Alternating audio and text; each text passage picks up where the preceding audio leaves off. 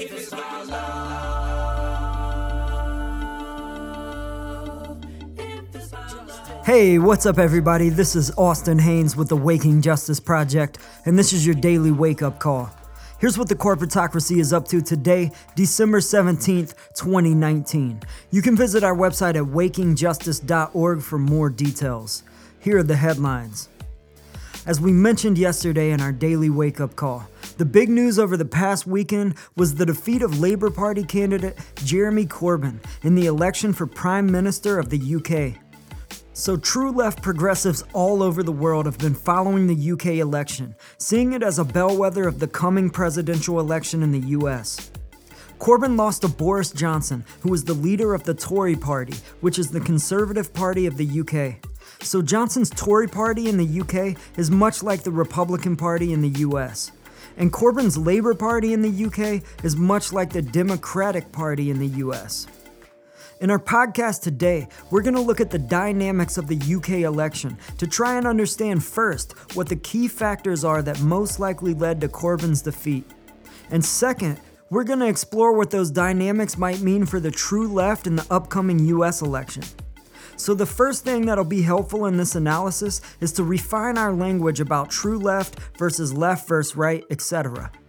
Because what the UK election confirmed, above all else, is that the primary struggle for political power in Western nations is not really left versus right. It's a top versus bottom contest, as in the top 10%, the billionaires and their millionaire shills, versus everyone else in the bottom 90%, the working class. And it's helpful to clarify what we mean about the bottom 90%. The working class is not just a single homogeneous group. It's really the working classes, which are made up of various communities of people, including diverse ethnic groups and religious groups, etc. It's also helpful to further clarify the top 10% on one key point. Pretty much all the mass news media in the UK is controlled by the top 10%. Just 3 corporations own 83% of all UK newspapers, including online news services. A whopping 2/3 of UK communities do not have local papers and get all their news from corporate news outlets.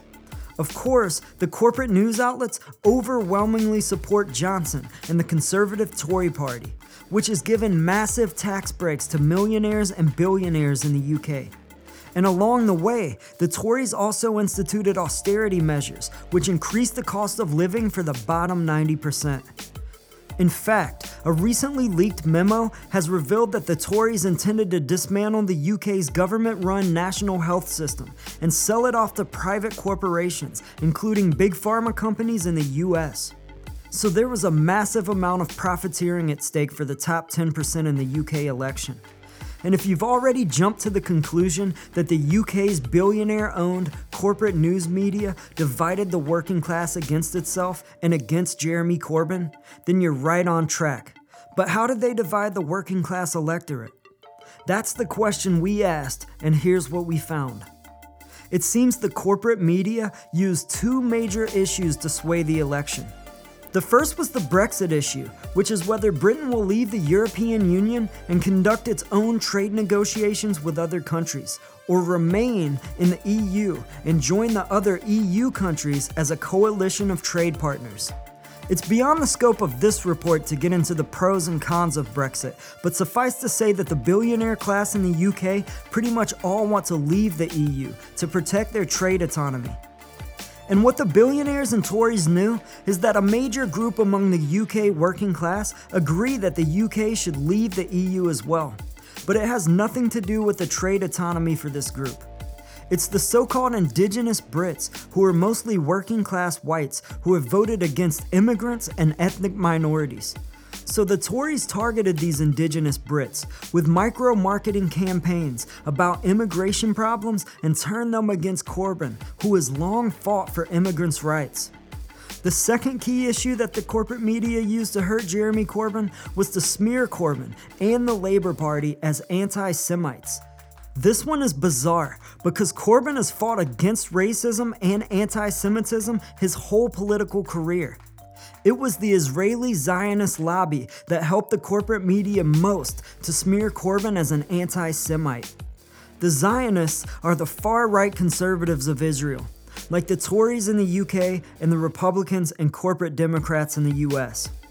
The Zionists hate Corbyn because of his long-standing support of the Palestinians in Israel.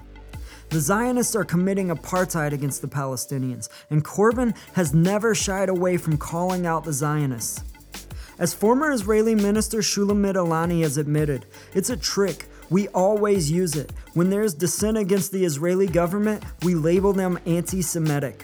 So the Zionist lobby and UK corporate media have waged a multi-year campaign to smear Corbyn as an anti-Semite, and it's apparently had its effects. Of course, there were other campaigns of disinformation against Corbyn by the billionaire's corporate smear machine, but we believe those two issues did the most damage.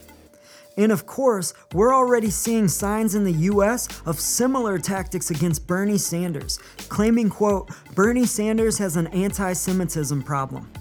It's preposterous, of course, because Bernie himself is Jewish, but many thought the smear wouldn't stick on Corbyn either. But most likely the US corporate media will continue repeating their predictable go-to line that Bernie is, quote, too far left. Indeed, the day after Corbyn's defeat, the New York Times ran a lead story that, quote, Labor's crushing loss in Britain adds to the too far left debate in the US.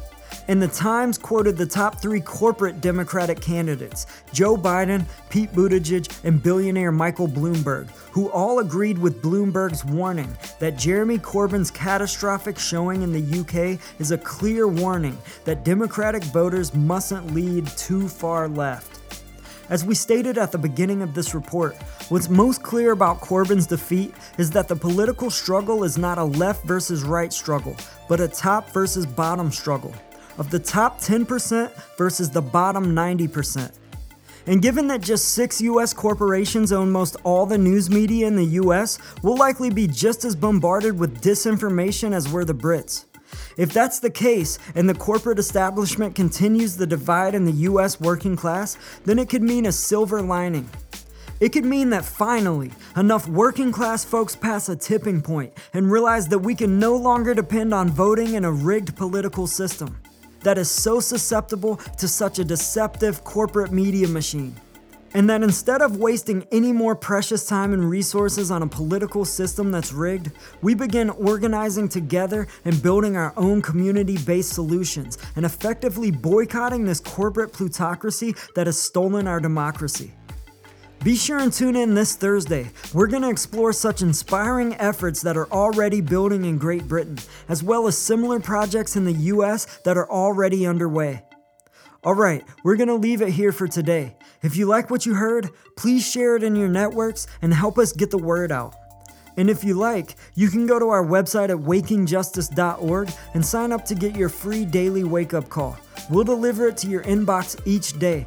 Just fill out the quick form at the top right of our homepage, and each morning by 4:20 a.m., we'll email you a link and a quick description of the podcast for the day. And if you want to learn more about how all of us in the work of global justice can join together in strategic boycott and force this corporatocracy to the people's bargaining table to end all this injustice, cruelty, and corruption, and to help save our planet, please check out our About page and listen to our first podcast. And if you want to learn more about how you can get involved, you can email us at info@wakingjustice.org. We'd love to hear from you. We're running out of time, y'all. So join us. Peace. You must be involved in the struggle for freedom and justice. If it's about love, if it's about Justice is waking, justice is rising. Justice is waking, justice is rising. If it's about Justice is waking, justice is rising. And it ain't just us, it's all of If us. it's Justice is waking, justice is rising. And it ain't just us, it's all of us. if it's about May every soul unite, tend the fire and let old coals relight. I'm a citizen of the world and we fight for the rights of everybody to live a truly free life. Red or yellow, black or white, left or right, gay or straight, human or animal, all life. Cause what matters is what is in common. If you you know it, stand tall and keep dropping the knowledge. Justice is waking, justice is rising, and it ain't just us, it's all of us. If it's about love.